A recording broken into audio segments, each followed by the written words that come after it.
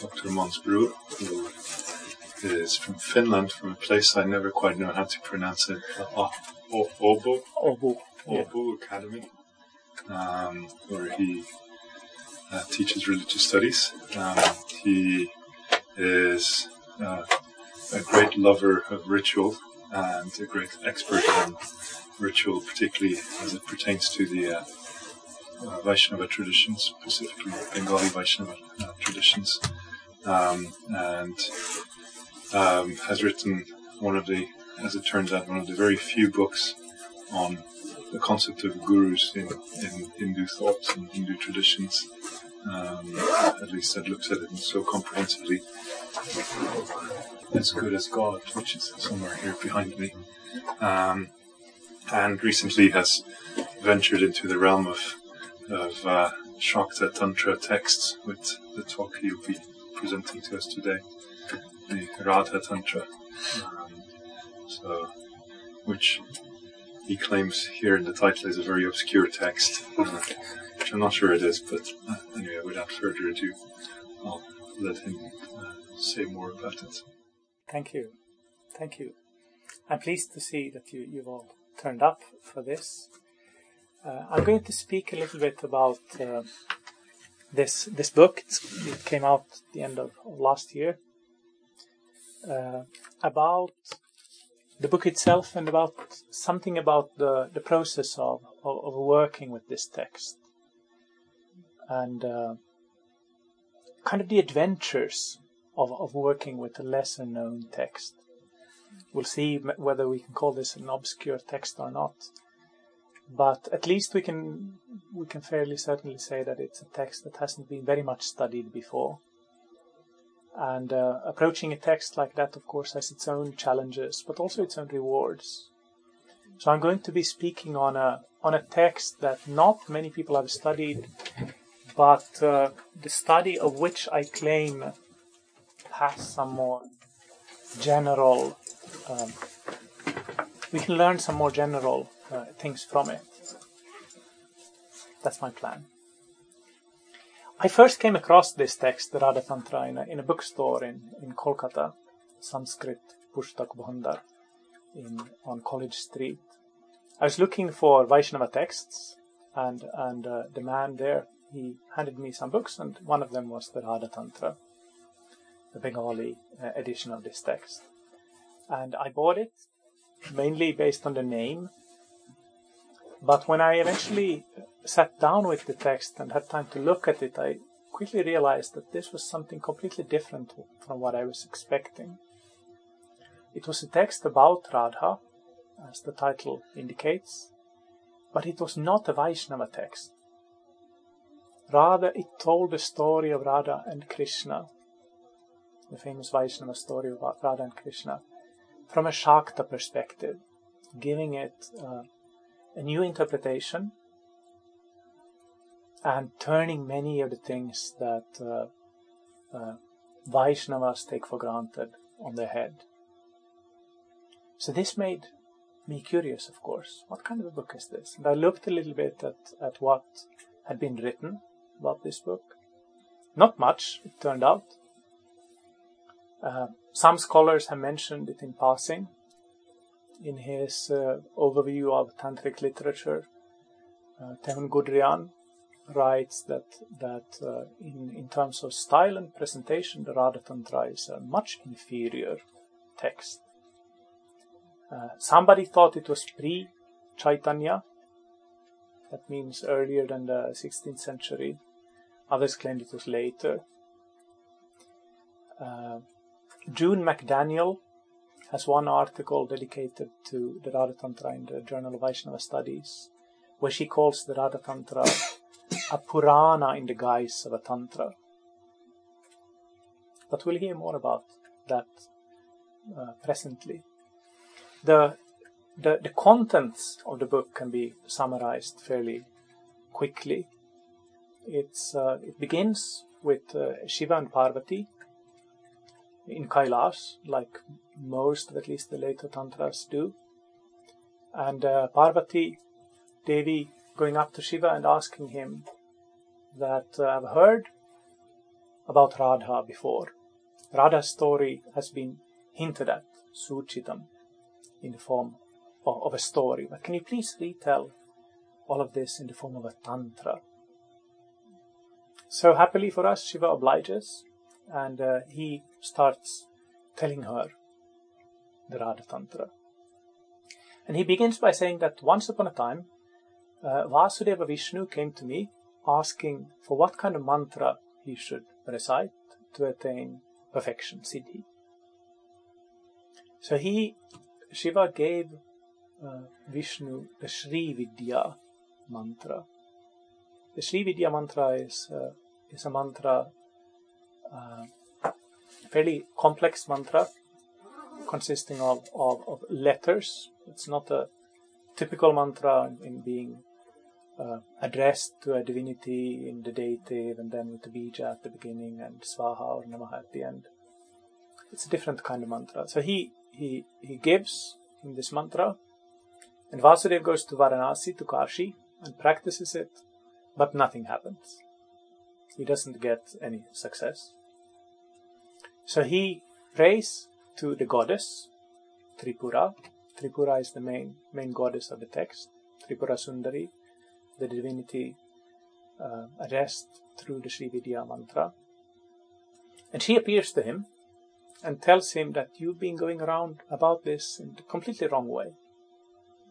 There's no point of doing this tapas, this austerity and chanting these mantras, unless you have a ritual partner with which you will then perform kulachara, or the clan rites, clan behavior, tantric sexual rituals. So for this, you'll have to be born on earth, and I'm going to give you one of my garlands. She takes off one of the garlands and says that this garland, wear this garland and everything will turn out nicely. So he takes the garland and he returns to his heavenly abode. And then the garland, revealed to be one of Padmini's attendants and duties, is born on earth as Rādhā in Vrindavan. And half a year after this, Vishnu is born as Krishna.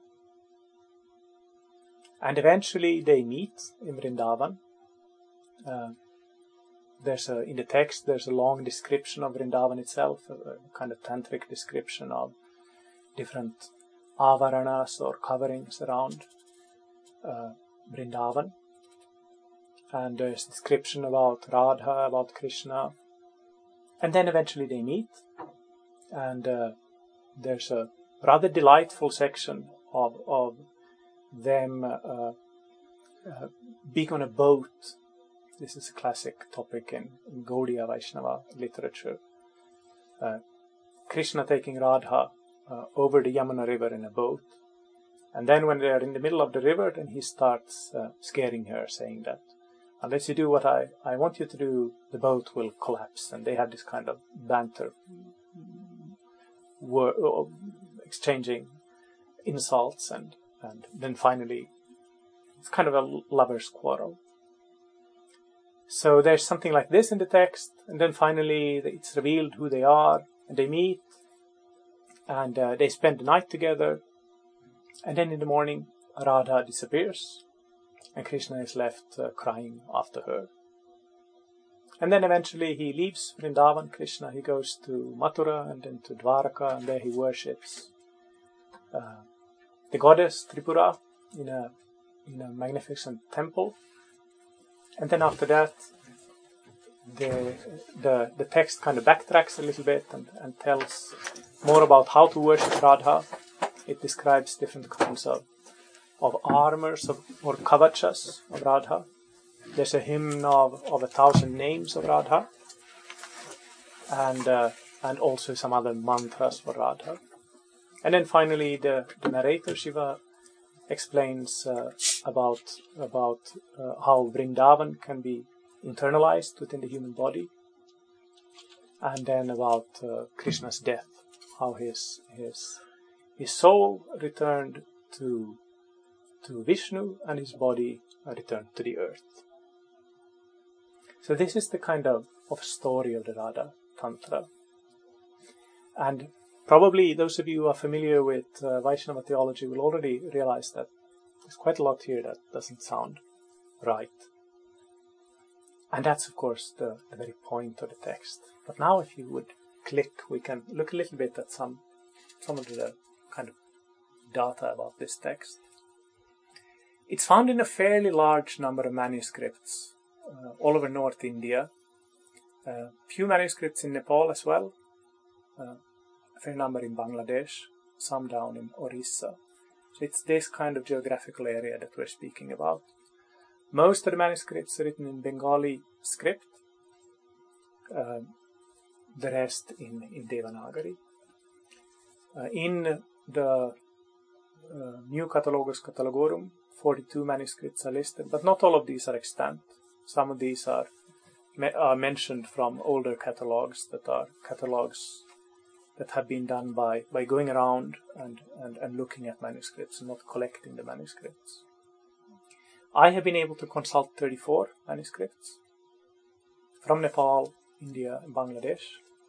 And out of these, I have selected 17 for my critical edition, based on age, also on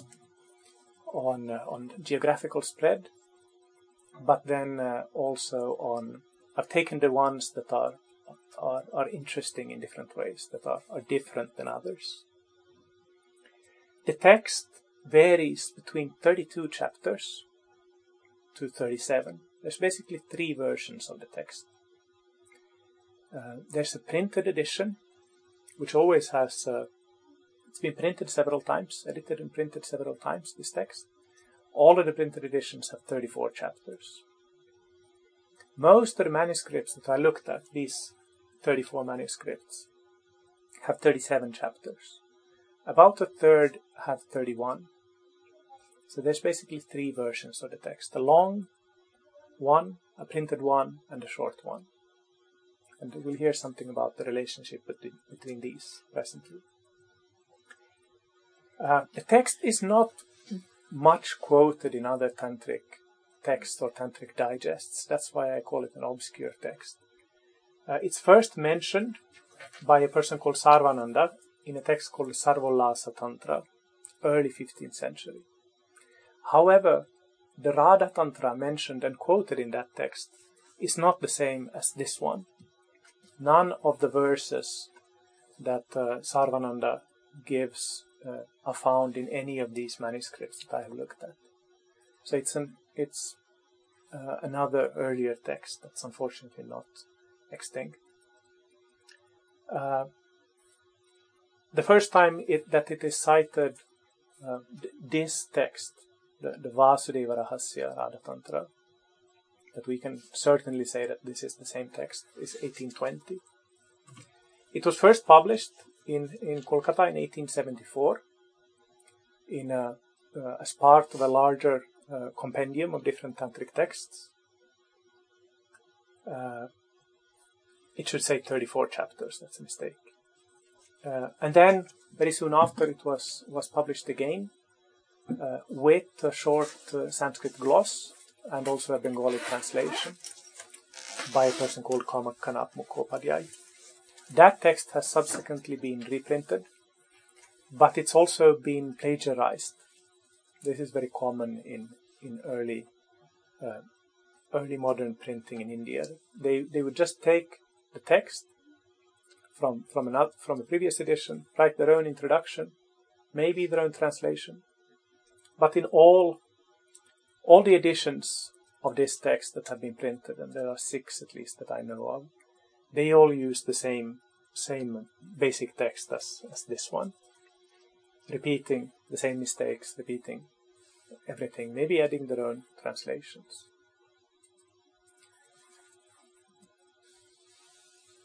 So this book is written in Sanskrit, but not exactly the kind of Sanskrit that is considered the standard Paninian Sanskrit, classical Sanskrit.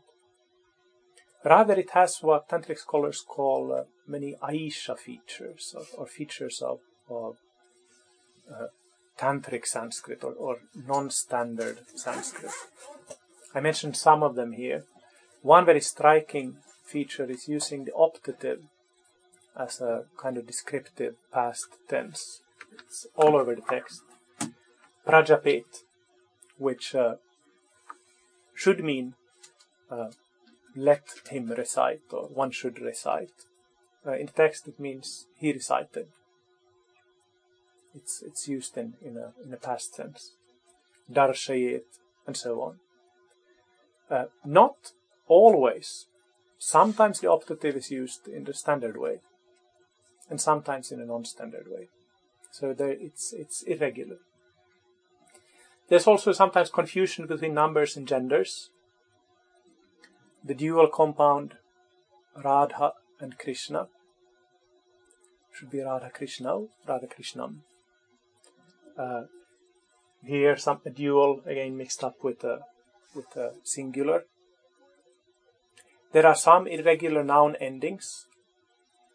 Harinamasya. This is what, if you don't know Sanskrit very well, you'd think that this is how the genitive of Harinama should be. Harinamasya. How is it? Oh my god. Nama. Nam. Is it Harinam? Nam. Because it's not it looks like it's a noun ending with an a, but it's not. It ends with an n. But in Bengali, of course, it's treated as that. So that's a thing that has crept in. It also has plenty of irregular sandhis. Nanda alaye, one example. Nihatya asuran, another. So the language is Sanskrit, but it's not very perfect Sanskrit.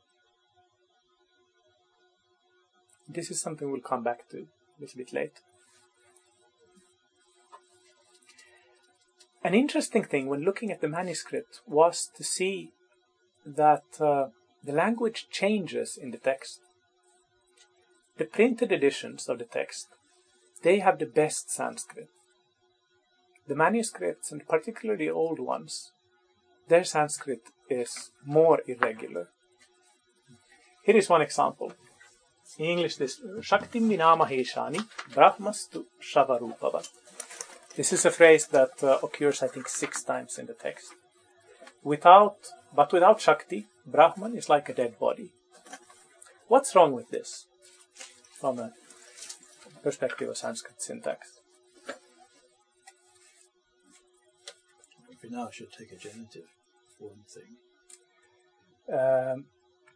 Sometimes it doesn't need to, but that or instrumental it could take. Brahma. Yeah, this again, it's the same mistake as in Harinama. The author is treating Brahman as a noun ending in a, because what he's doing is he's reworking a classic tantric phrase. Shaktim vina maheshani shivastu namarupava shavarupava. So he's changing Shiva to Brahma, and then it doesn't work. He doesn't notice it, but some of the scribes notice, and they amend the text. One suggestion found in the printed editions and in 2 of the manuscripts as well. Shaktim vina param brahma nibhati shavarupava. That works.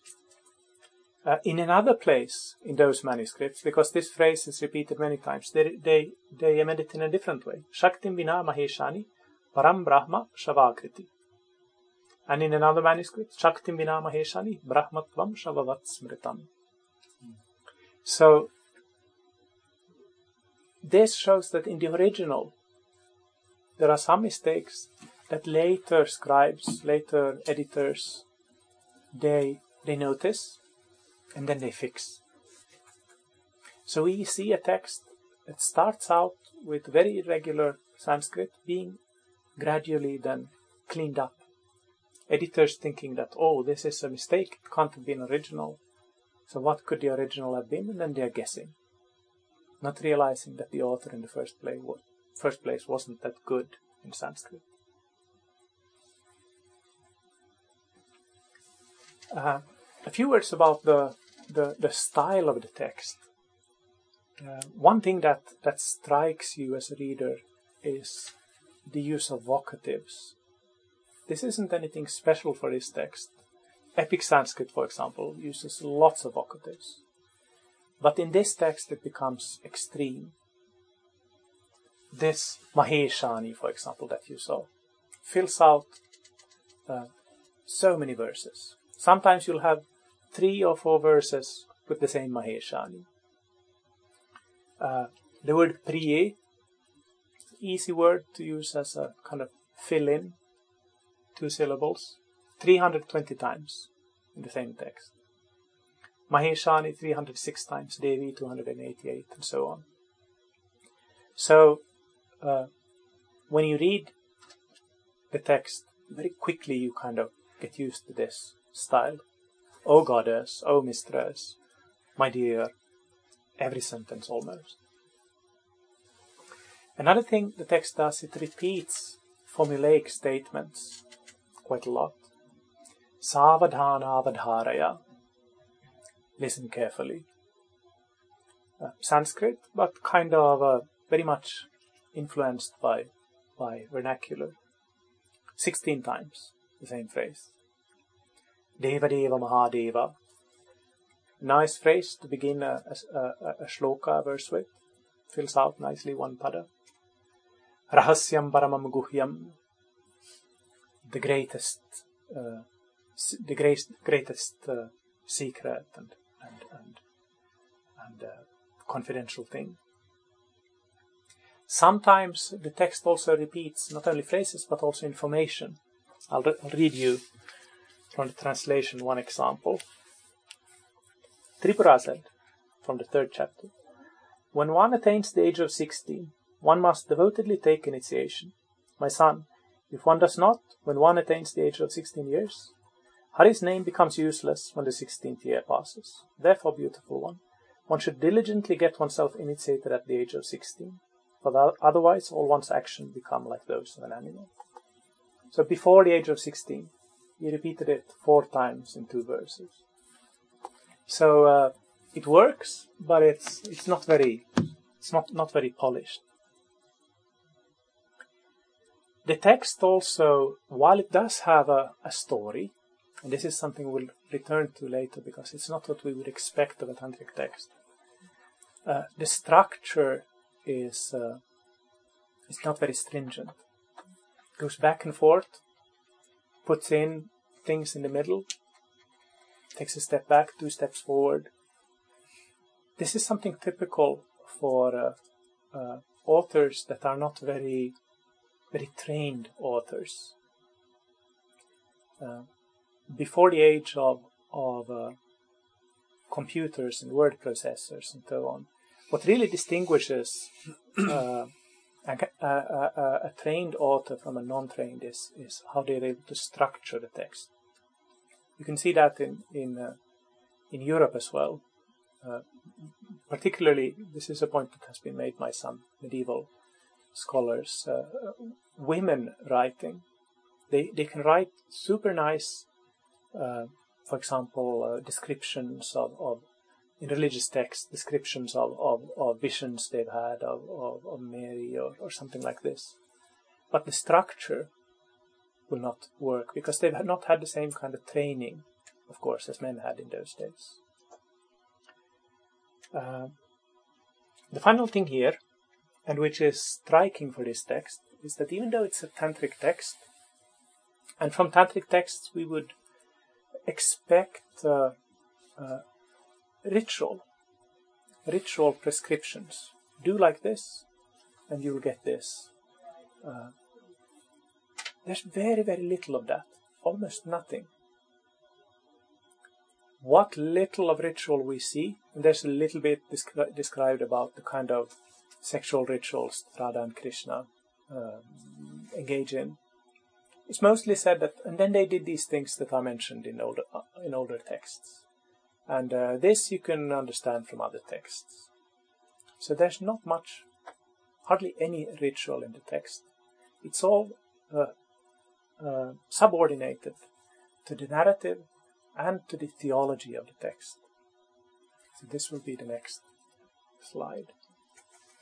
Some of the doctrines of the text you've already probably caught when I summarized the story. Rādhā and Kṛṣṇa are reinvented in this text. These Vaishnava divinities are given another understanding. Rādhā is seen as the avatara or incarnation.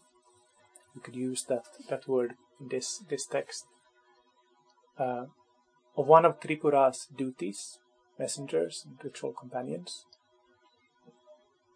She is red. In Vaishnavism, Rādhā is portrayed as being golden. In this text, she is red, probably to highlight her connection with Tripura, who is usually described as red. She's a little bit older than Kṛṣṇa, half a year older than him.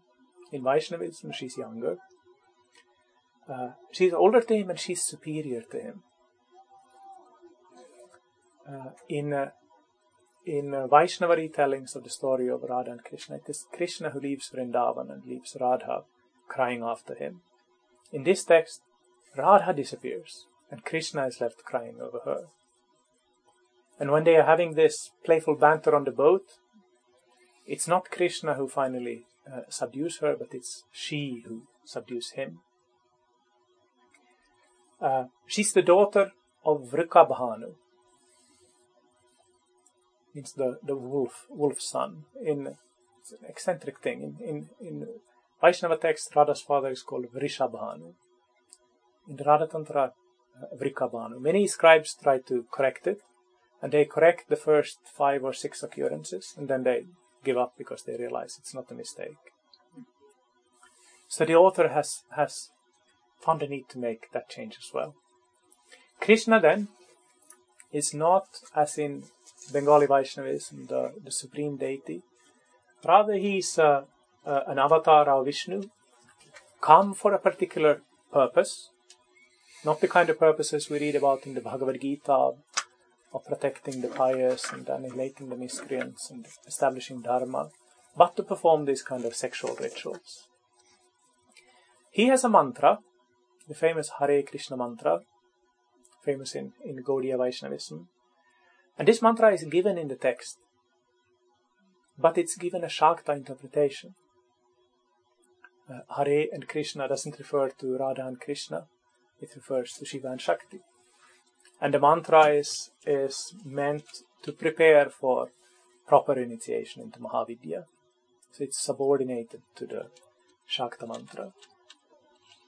Even the phrase Krishnas tu Bhagavan Svayam, which is a very important phrase for Gauḍīya Vaiṣṇava theologians, is reinterpreted in this text. Bhagavan, how would you translate Bhagavan, remember, in a Vaishnava perspective? God, yeah. Literally it means the one who has bhaga. And the Vaishnava theologians understand bhaga to mean Aishvarya and wisdom and different things. Do you remember the verse? 6 kinds of...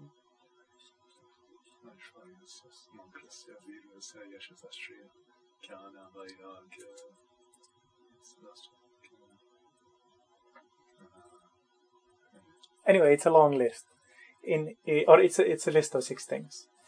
The word bhaga, the one who has bhaga, the author of the Rādhā Tantra understands in a different way. Bhaga can also refer to the vagina. So, slightly different understanding of Krishna's to Bhagavan Svayam.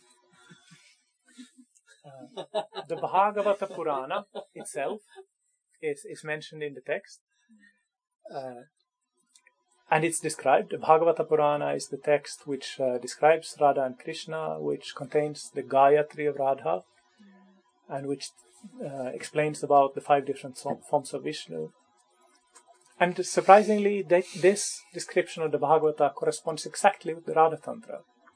It doesn't correspond to the Vaishnava Bhagavata Purana. And the text says that any text that calls itself the Bhagavata and doesn't contain these things is simply a vidambanam, it's simply an imposture. So it subverts the authority of that text as well. The supreme divinity in the text is goddess Tripura,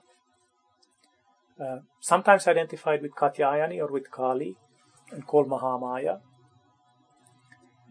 And it is she who, together with the 50 matrikas, or little mothers, also identified with the letters of the Sanskrit alphabet, it is they who together transform the Nirguna or Parabrahman, the quality less or supreme Brahman, supreme divinity, into the qualified or Brahman of sound, known as Vishnu. So there's this kind of bifurcation of the divine that we know from Advaita Vedanta, popularized in this way in the text. Another particular doctrine of this text is that of the 50 seats of India. India, of course, not meaning exactly the same as the political entity India today, but rather Bharata, a more imagined area. And the story of Sati, Shiva's first wife, upon her when she died, her body, it's a long story of course, her body was cut up into 50 pieces, and those pieces fell down on earth. And wherever a piece of her body fell down, that place became a Shaktipīṭha, or a seat of power. And her hair fell down in Vrindavan, and that's why Vrindavan is a holy place.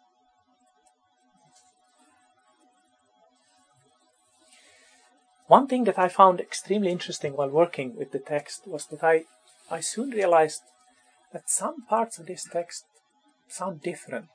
Sometimes all of this Maheshani, Priye, all of these vocatives, they cease, and the Sanskrit changes in style. It becomes more chaste, it becomes more systematic. And after a while I started to recognize things. So I saw that the Rādhā Tantra incorporates, without acknowledging it, but nevertheless it incorporates a lot of earlier texts, particularly a text called the Varaha Samhita. This is a text that hasn't been published, but it's found in manuscripts in Vrindavan and in Bengal as well. It's a post-Goswami Vaishnava text. Post because it makes use of some of the terminology of Rupa Goswami. It's been reused also in another text that is more well-known, the Vrindavana Mahatmya, a text about Vrindavana. Because this Varaha Samhita, even though the name refers to Varaha, it doesn't say anything. Varaha is just the speaker of the text. The text is all about Vrindavana. It gives a very tantric description of Vrindavana. There's a yoga pīṭha, or seat of union, in the middle, and then these different kinds of layers around it. 98% about of this text is incorporated in the Rādhā Tantra.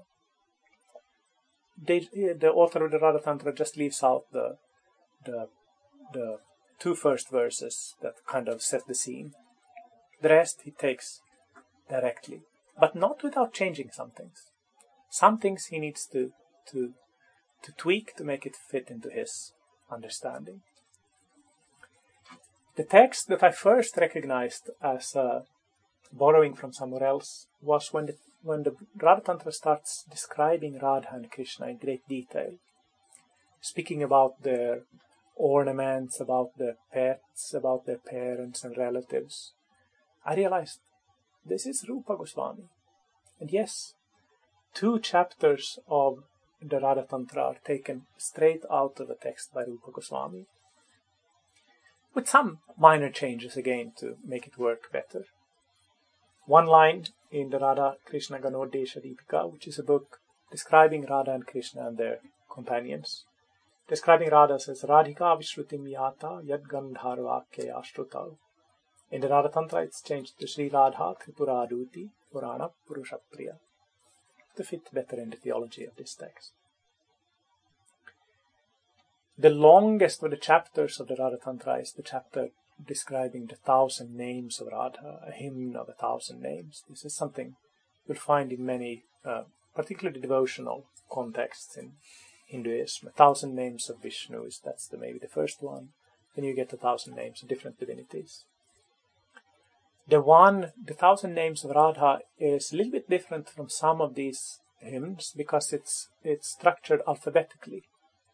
It begins with names beginning with A, then names beginning with A, E, in the order of the Sanskrit alphabet.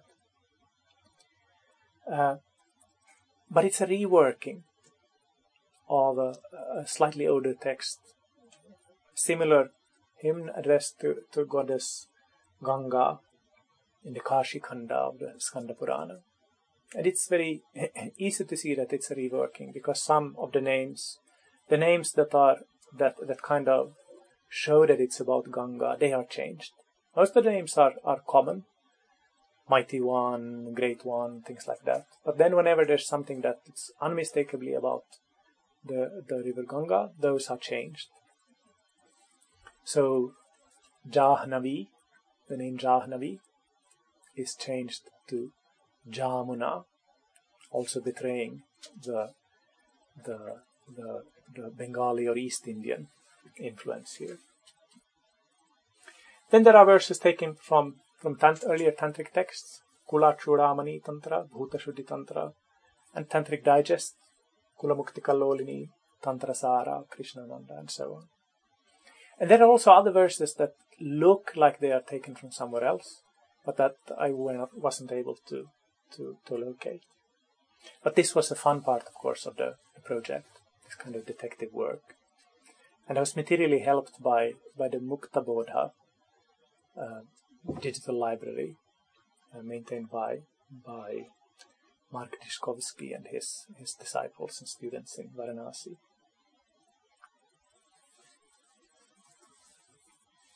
So, how old is this text then?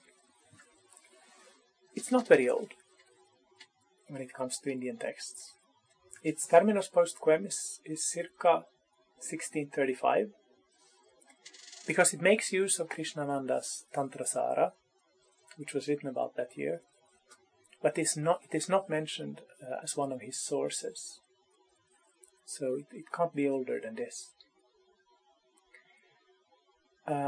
It can't be younger than 17, about 1700, because it has influenced clearly the Pīṭha Nirnaya, a text that speaks about these different seats of the goddess, the 50 seats, and which mentions that Vrindavana is the seat of Sati's hair, which is a big thing in the Rādhā Tantra, an important part of the theology of the Rādhā Tantra, but which is very marginal in this text. So somewhere between 1635 and 1700. So this means, okay, that's interesting. Anyway, the manuscripts that I found were not that old. The oldest one that I know for sure was 1778. There was another one dated 1736, but the date was written in a different hand. So I can't be really sure whether this is something somebody has added later or not. So what we see here then is a text that is written in the 17th century, a time in Bengal, likely Bengali text, from the way which it interfaces with Bengali Vaishnavism, also from where manuscripts are found, from the language. What I see here when I look at this text is a polemical text. It's a text written by Śāktas about Vaishnavism as a kind of a reply to Vaishnavism. Something similar that we see, for example, when Muslims write about Jesus. That yes, this Jesus is a good person, but you've understood him all wrong. So in the same way, this text says that Rādhā and Kṛṣṇa, very good, but you should understand that these are just servants of our goddess. So it's not a book on ritual. It's not a book on theology in any systematic way, describing cosmology and anything like that. It's a theological and polemical text, written as a reply to Vaishnavism growing in the 17th century in Bengal. This was the time when the writings of the Goswamis of Vrindavan had been brought back to Bengal and were copied and spread. And this spread we see very clearly in this book. This book is written by a Śākta who knows these Vaishnava texts and who has access to them.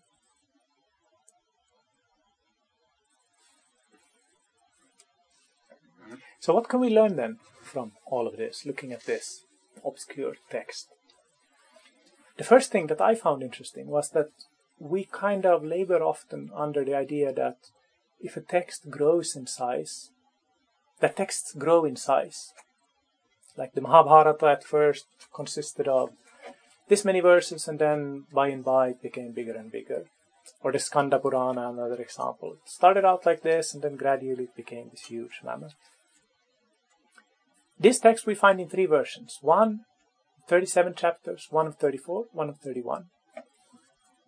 Clearly, the 37 chapters version is the original one. The printed and edited one of 34 chapters ends in the middle.